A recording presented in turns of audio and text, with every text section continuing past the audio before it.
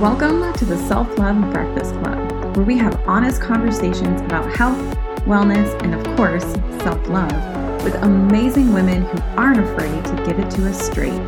Real life, real advice, and no BS. I'm your host, Chrystal Rose, and today I'm serving self-love for breakfast. Hey there, friend, and welcome back to the Self-Love Breakfast Club podcast. I'm your host, Chrystal Rose. Thank you for being here with me today. So today we have a special little treat. So I was a guest on the Break Free from Binge Eating podcast with my friend Victoria Kleinsman. It was such a great interview. Her accent is amazing. And so I wanted to share that interview with you guys over here if you weren't able to go over there and listen to it. And it's going to be in two parts because it's a pretty long one. And I feel like you guys kind of like the biteable episodes a little bit more. So you'll get to listen to part one today and then part two next week. Or if you want to hold off and listen to it all together, you can do that next week. So that's what we're going to do. Aside from that, before we get rolling, the club is open, the Self-Love Breakfast Club. It's open, it's rolling. If you haven't made it in there yet, get your booty over to selflovebreakfastclub.com. Check it out. Let me know what you think. You know, if it feels good to sign up, sign up. If not, that's cool. If it's not your thing, awesome. But I want you to know that it is available to you. If you are working on yourself, if you feel like you need more support in your personal development journey, if you want more tools, or maybe you've wanted to work with me before but haven't had the opportunity, this is a great way to do it at a really accessible level. So check out the club, selflovebreakfastclub.com. And I really hope you guys enjoy this episode with me and Victoria. All right, Queens, welcome to another episode. I have a very special guest with me today. Her name is Chrystal Rose. She is an entrepreneur, self-love life coach, breathwork facilitator, and host of the Self-Love Breakfast Club podcast. She's dedicated to helping women to heal their hustle, make peace with food and their bodies, and step into their best selves. Chrystal's passion and desire to create a massive impact stemmed from surviving a traumatic childhood, and she now uses the same techniques in her coaching that allowed her to heal. Rather than focus on the surface with mindset and behavior change, Chrystal helps her clients achieve lasting results by getting to and healing the root cause. From high-level one-to-one coaching, her group program Pendulum, retreats in Italy, and a full-blown membership site launching very soon. I've heard about this on her podcast. Chrystal offers multiple levels of accessibility in order to touch as many lives as possible. So without further ado, Chrystal, welcome to Break Free from Binge Eating with me, Victoria. Thank you so much for having me. I'm really excited. It's an honor to have you. And usually what I do is I jump in with 10 fire starter questions. Oh. Okay. Just to put you on the spot. Great. Perfect. Okay, so let's go. So question number one, would you rather do 1,000 chest to floor burpees or run a marathon? Oh God, the burpees, I guess. Yeah. I think I'm with you on that. What's your favorite food? Mac and cheese. Would you consider yourself an introvert or an extrovert? A little bit of both. Love. 3 things that you love. My dogs, my husband, and wine. Oh, nice. Number 5, finish this sentence. When I notice I'm experiencing a body image trigger, I... Take a deep breath. Breath, the healing breath. What is self-love not? Ooh, self-love is not narcissistic. I used to think it was. As we were growing up, we were taught that, conditioned to think that, oh, she so loves herself, like it's a bad thing. Yeah. If you could take 3 things to a desert island, what would they be and why? Something, a weapon of some sort, so I can hunt for food. A lighter, and my husband. Oh, I love that. I think I know the answer to this one already, but I'm going to ask you anyway. Dogs or cats? Both. I have both. So What do you have? I have two dogs. So I have like a lab mix and a little white like pitty boxer mix. And I have a black cat that has 6 toes on all his feet. So yeah. Gorgeous. He's been with me the longest. So okay, this is putting you on the spot. Fave quote or mantra, if you have one or two. Yeah. So I really like, I'm trying not to mess this up. A life without passion is like a life without air. Suffocation is inevitable. Oh, I love that one. Yeah. I love that one. Thank you for sharing that. Yes, you're welcome. And last but not least, I am so grateful that you are here and you said yes, but why did you say yes to being on this podcast? Well, the fact that you're helping women with binge eating is, I think, amazing and really important, something that isn't always discussed. And we're always looking at the behavior. So I thought that this would be a good opportunity for me to come on and kind of give my perspective to it. Oh, I love that. I'm going to add that to my list of questions, actually. I'm sure we'll get there anyway. Where to start then? So if you could give our listeners just a little bit of a background story as to how your life has enabled you to show up as the Chrystal Rose that you are today. Oh my goodness. Yeah. So, I mean, I had, you mentioned in my bio, I had a really rough childhood. And I believe now, I think I spent a lot of time kind of stuck in it, and I would get really sad about it and feel like I kind of got the bad end of the stick. And more so recently, I realized that the depth of compassion that I have is because of the way that I grew up.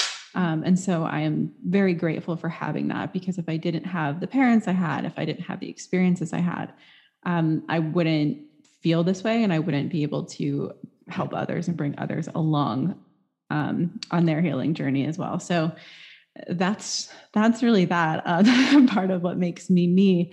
And, I've just kind of stumbled along and been willing to make mistakes and try new things.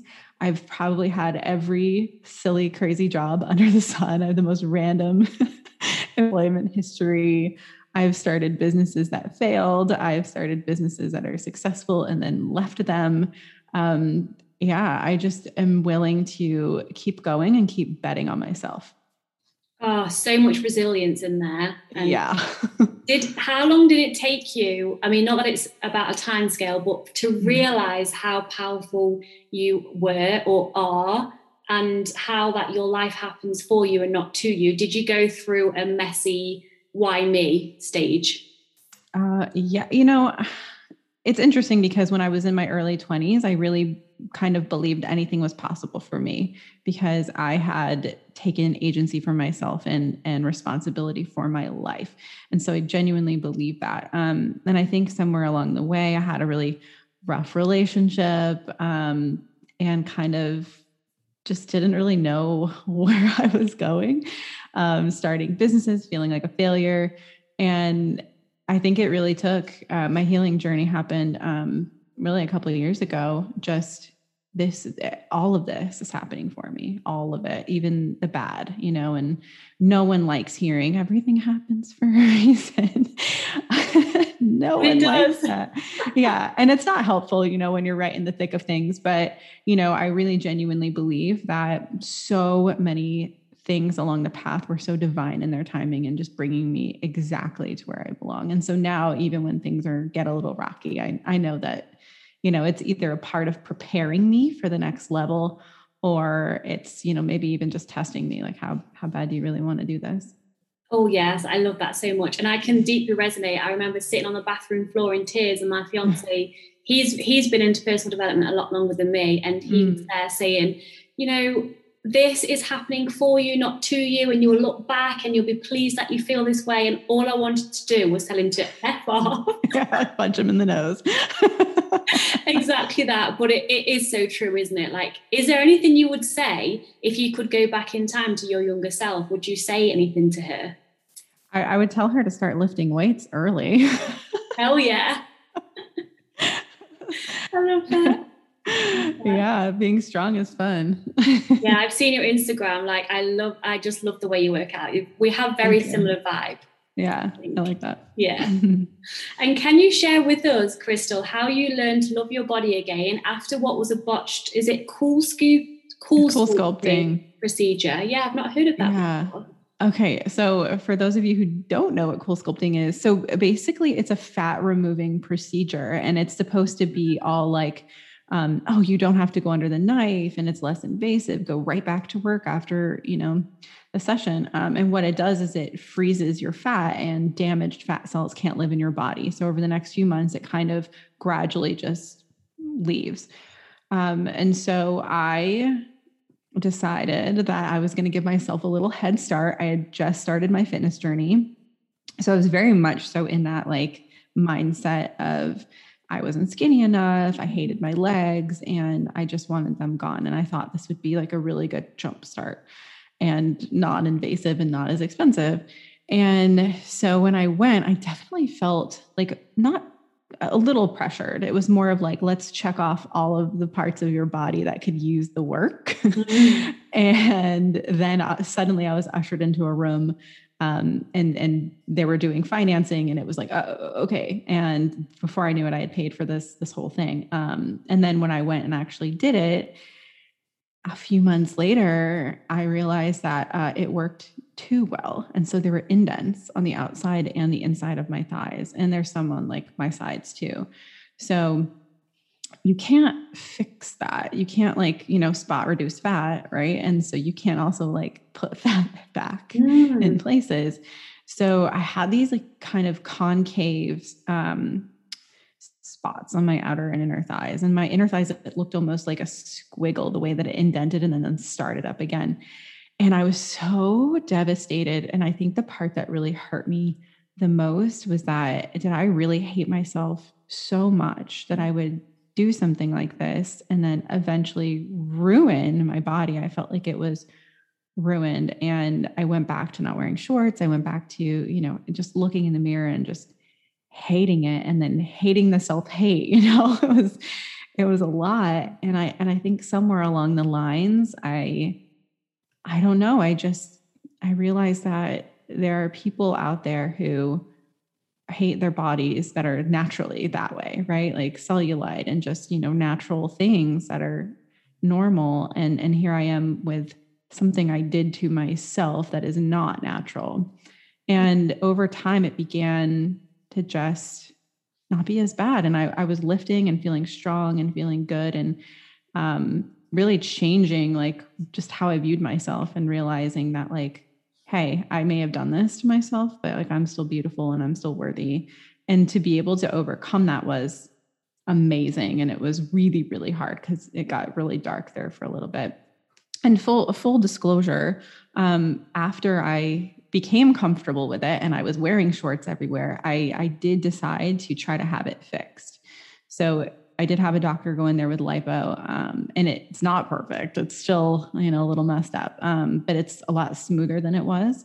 And for me, it was more about erasing like that self-hatred, like that obvious symbol that I needed to change myself.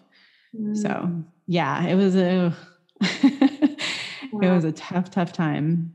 That's the journey. And what things helped? I know there's many different layers to body acceptance, because it goes very deep rooted, doesn't it? But like surface level and or deep stuff, what helped you to get from not wearing shorts and not going outside in shorts to gradually being like, do you know what? This is who I am and this is okay. What helped you? So I think it was like a variety of things, because like I said, I had just started my fitness journey. So to me, before, fitness was like running endlessly on a treadmill and like popping diet pills and trying to get skinny. Like that's all I saw it as. And so I was lifting and I was getting strong, and I started to appreciate my legs. They had always been bigger and more athletic, and I never liked that. But when I could see what they could do, it began to just feel better, and it made me happier. And I also started to view food differently. I had this belief that their food was good and bad. I believe that you shouldn't eat X, Y, Z if you want to look a certain way. And when I was lifting, I realized that I needed to fuel my body for if I wanted to be strong. And so I did that. And then I also found flexible dieting, which really helped me view food as very neutral, and it shifted that belief for me. So I think it was like viewing food differently, viewing my body for what it could do rather than solely what it looked like, which is what I had done forever. And realizing like, hey, these legs are strong and what they look like does not matter. Yeah, I love that. And especially on your fitness journey, if anyone listening to this is wondering whether they should start a fitness journey, always listen to yourself. But from personal experience, if you start a new thing, it doesn't even have to be fitness, anything. If you've got a goal that's focused on strength, or I don't know, a pull-up goal or a flexibility goal, something that you can work towards that's not based on what your body looks like, that really helped me to have more of a strength and performance related goal, instead of I must be a size 10 with a big bum and then all the things that we put conditions on that we have to have. Yeah, exactly. Yeah. That can definitely help. And let's talk mindset versus embodiment, because on your website, I love what you said, like the surface level stuff doesn't stick. And as I introduced you, you just chatted about the binge eating, and of course the behavior change only works for a certain amount of time because you're not going right to the root. So how do you see mindset versus embodiment, and what's the difference? Yeah. So for me, mindset is at the thought level, right? And there's a standard approach of thoughts drive your feelings, which drive your actions, and then that gets you the results, right? So we kind of fail to realize that there are beliefs that drive the thoughts, and the beliefs live in your body. And so if you've ever listened to podcasts or read a self-help book and you're in the middle of it, just, oh, this is awesome and life-changing. And oh man, here's the answer, right? I've never thought of it that way. And then you put down the book and everything is the same. Yeah. Right. Like you can't like imprint a book into your life. And maybe you might have picked up a thing or two or something, a belief shifted in there, but ultimately you're just going to keep reading self-help books because you're looking for that next. Then maybe this person has the answer, right? And so what embodiment does is it helps you actually shift that belief that is driving your thought, as opposed to just trying to just change your thought. Because if we could all we'll just stop thinking that way, or someone has an anxiety, we'll just stop being anxious, like calm down, right? Like, well, okay, yeah, just change your thoughts. Sure. If I could have done that 10 years ago, I would have. But we have these deep rooted beliefs that are driving everything. And when we can shift that belief, that's when everything changes and the behavior will resolve itself. I am so much feeling that, because I was one of those people who were, I'll just take another qualification course. Then I'll be good enough, right, to start sharing this work. And then my fiance has been my rock through it all. And he's like, when is it ever going to be enough? And I was like, after this one, then of course it doesn't, and it continues, and it just takes someone to hold a mirror up for you and be like, this is what's happening, when you're going to start actually taking action and believing in yourself. And it's hard, but it's worth it. Yeah, absolutely. That happens a lot with business owners, right? Like there's a goal, and then by the time you get to that goal, you've already set a new one, and you're not even celebrating that goal. You're already, no, I have to do this because I'm not good enough here. I thought I would be, but now I have to be there. It's I'll be happy when, isn't it? Yes. Syndrome. Yeah. Oh yeah. And that happens with the food and body and business and all of the things. Yeah. Yeah. How would you encourage, so say a client comes to you and their limiting belief is, I believe a lot of us have the same core limiting beliefs, like I'm not good enough or I'm not worthy. Yes. Everyone's different. I know that. How would you start to shift that within them, knowing that you can't just be like, oh, just change your thoughts and then you'll be fine? Yeah. So one of the things I like to do with my clients is inner child work. I like to find out exactly where that belief originated, because it could be as simple as you're in the second grade and a boy was mean to you, right? And as a grown-up, you're not thinking about that, because to us, we're like, that's stupid. Why would I care about something some dumb second grade boy said?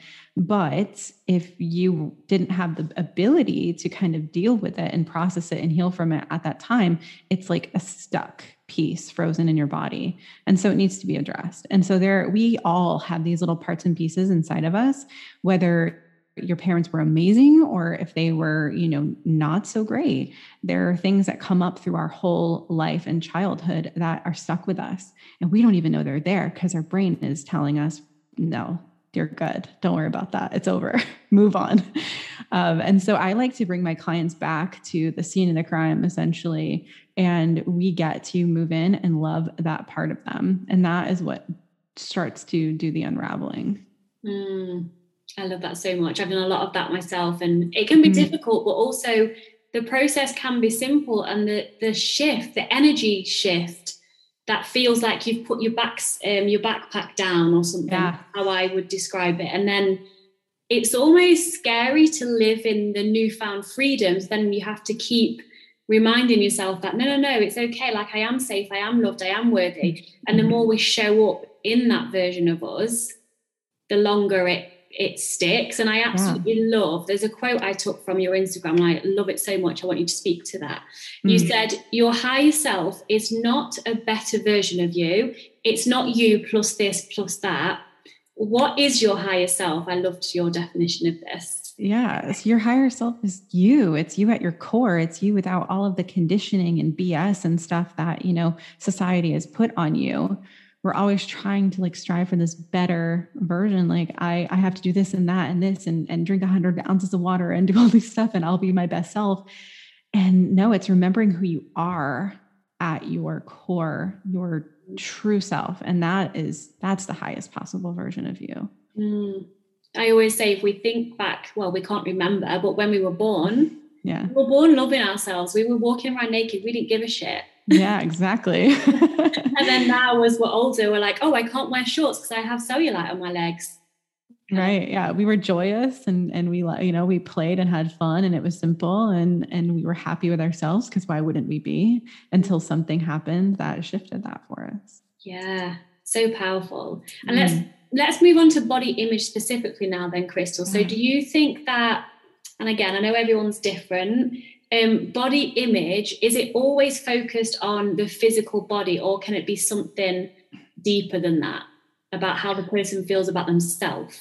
Yeah, I genuinely don't believe that we really have actual body image issues. I don't think it has anything to do with how we look, because, how often have you seen people who look exactly the same, or maybe they've gained a little bit of weight, but suddenly they're happy with themselves, right? It has nothing to do with that actual physical.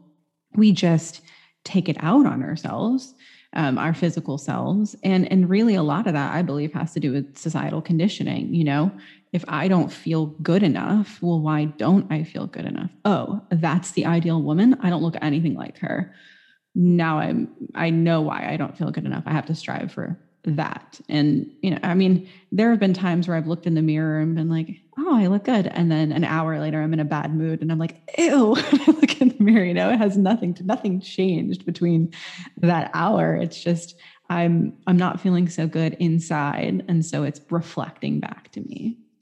That's so true. Like, body image, it's an easy go-to for all of us to try and control something.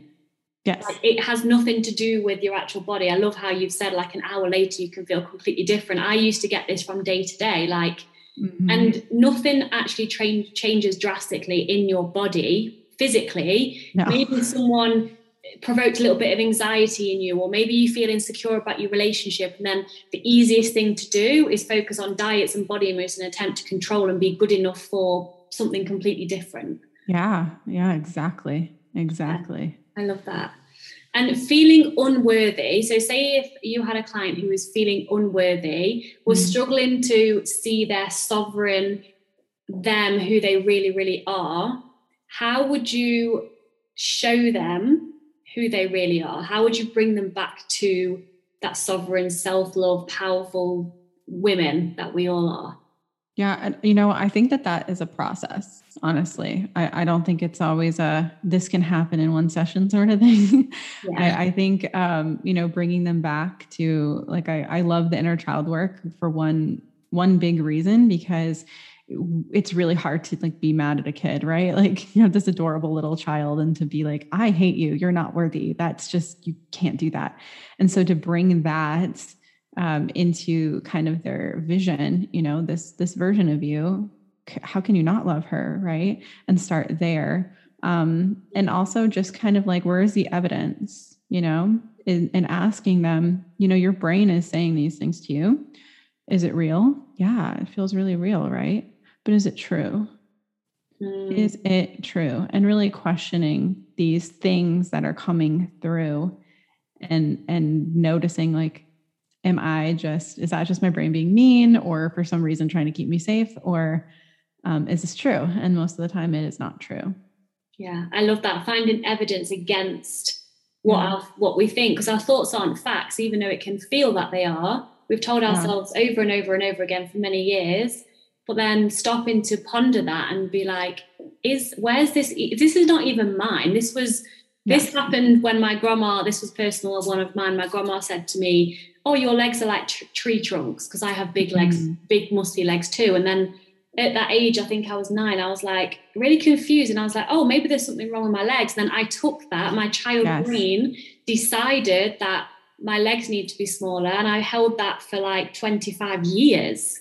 Yeah, that happens so much that, are those words yours? Like, are they even yours? And they're usually not. We don't naturally want to be hateful to ourselves. We don't naturally want to put ourselves down. That's not really us. It's coming from somewhere, but it's in our voice now. Yeah. Would you mind sharing like 1 or 2 of what you experienced as a child that you've had to go back to and heal in order to move forward in self-love? Yeah. So one big thing was that my father was pretty abusive. And so I watched him with my mother. And then also when I moved in with him as a teenager, my mom sent me away. He was abusive to me. And so that was a lot for a young little girl, and then also a preteen, kind of a tween. And I was sent away to a therapeutic boarding school that was also very emotionally and psychologically damaging, kind of one of those like Paris Hilton type places. So there is that. And then just recently, I found out that my mother is bipolar, and it made so much sense. So I had to kind of go back in time and view my childhood with a whole new lens. And there was a lot of healing there, because I was able to see, as a kid, I couldn't figure out what was wrong with me. I thought that I was, if you could really see inside my heart, then you would know I was a good kid. But my mother believed otherwise, and she told everyone else otherwise. And I couldn't understand it at all. It was such a mystery to me, even, decades later. And so when I found out my mother was bipolar, it was like this shattering kind of what actually was happening. And I got to go back and look and love that little girl who felt so unlovable and so unseen, really. And so when I feel that pop up in my life now, like feeling unseen, I know where it's coming from, and I know why it's so extra activating to me. And I get to go and give that little girl love.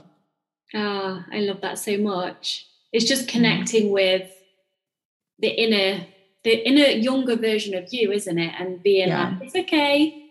Yeah. You're feeling this way. We're not going to try and change it. We're just going to be with you. And it gets to be here. Like, you get to be sad. You get to feel pain. You get to process. You don't have to make it go away. And there's a difference between feeling your feelings and then also getting into a loop, a negative feedback loop with your feelings. That's not helpful either. Absolutely. And I think what has been going on in the personal development world is what you mentioned earlier about we kind of positive mindset our way out of feeling sad. Like, oh no, I'm feeling sad. So wait, it must be all my fault. And just think positive affirmations. But that's actually abandoning ourselves, isn't it? It's not allowing us to feel. Yeah. We're placing judgment on the feeling, and it's all allowed. Right. And we wouldn't have the joyous, happy feelings if we didn't have the contrast of pain and hurt and sadness. And it's okay. Like, we get to feel all that. And our brain wants to keep us safe. And so feeling hurt, we avoid it. Feeling pain, we avoid it. But instead we end up suffering. And that's why we emotionally eat or binge eat. And that's why we maybe have a workout obsession or go to drugs, because we are trying to keep ourselves safe and free from pain. Just eat a little bit at a time. Yeah. Whereas the thought of the pain is worse than actually, in my experience, feeling and being with the pain. Yeah. Yeah. Because you can move through it pretty quickly if you just let yourself sit with it and be uncomfortable and let it be there and then love it. Thank you for being here. I love that.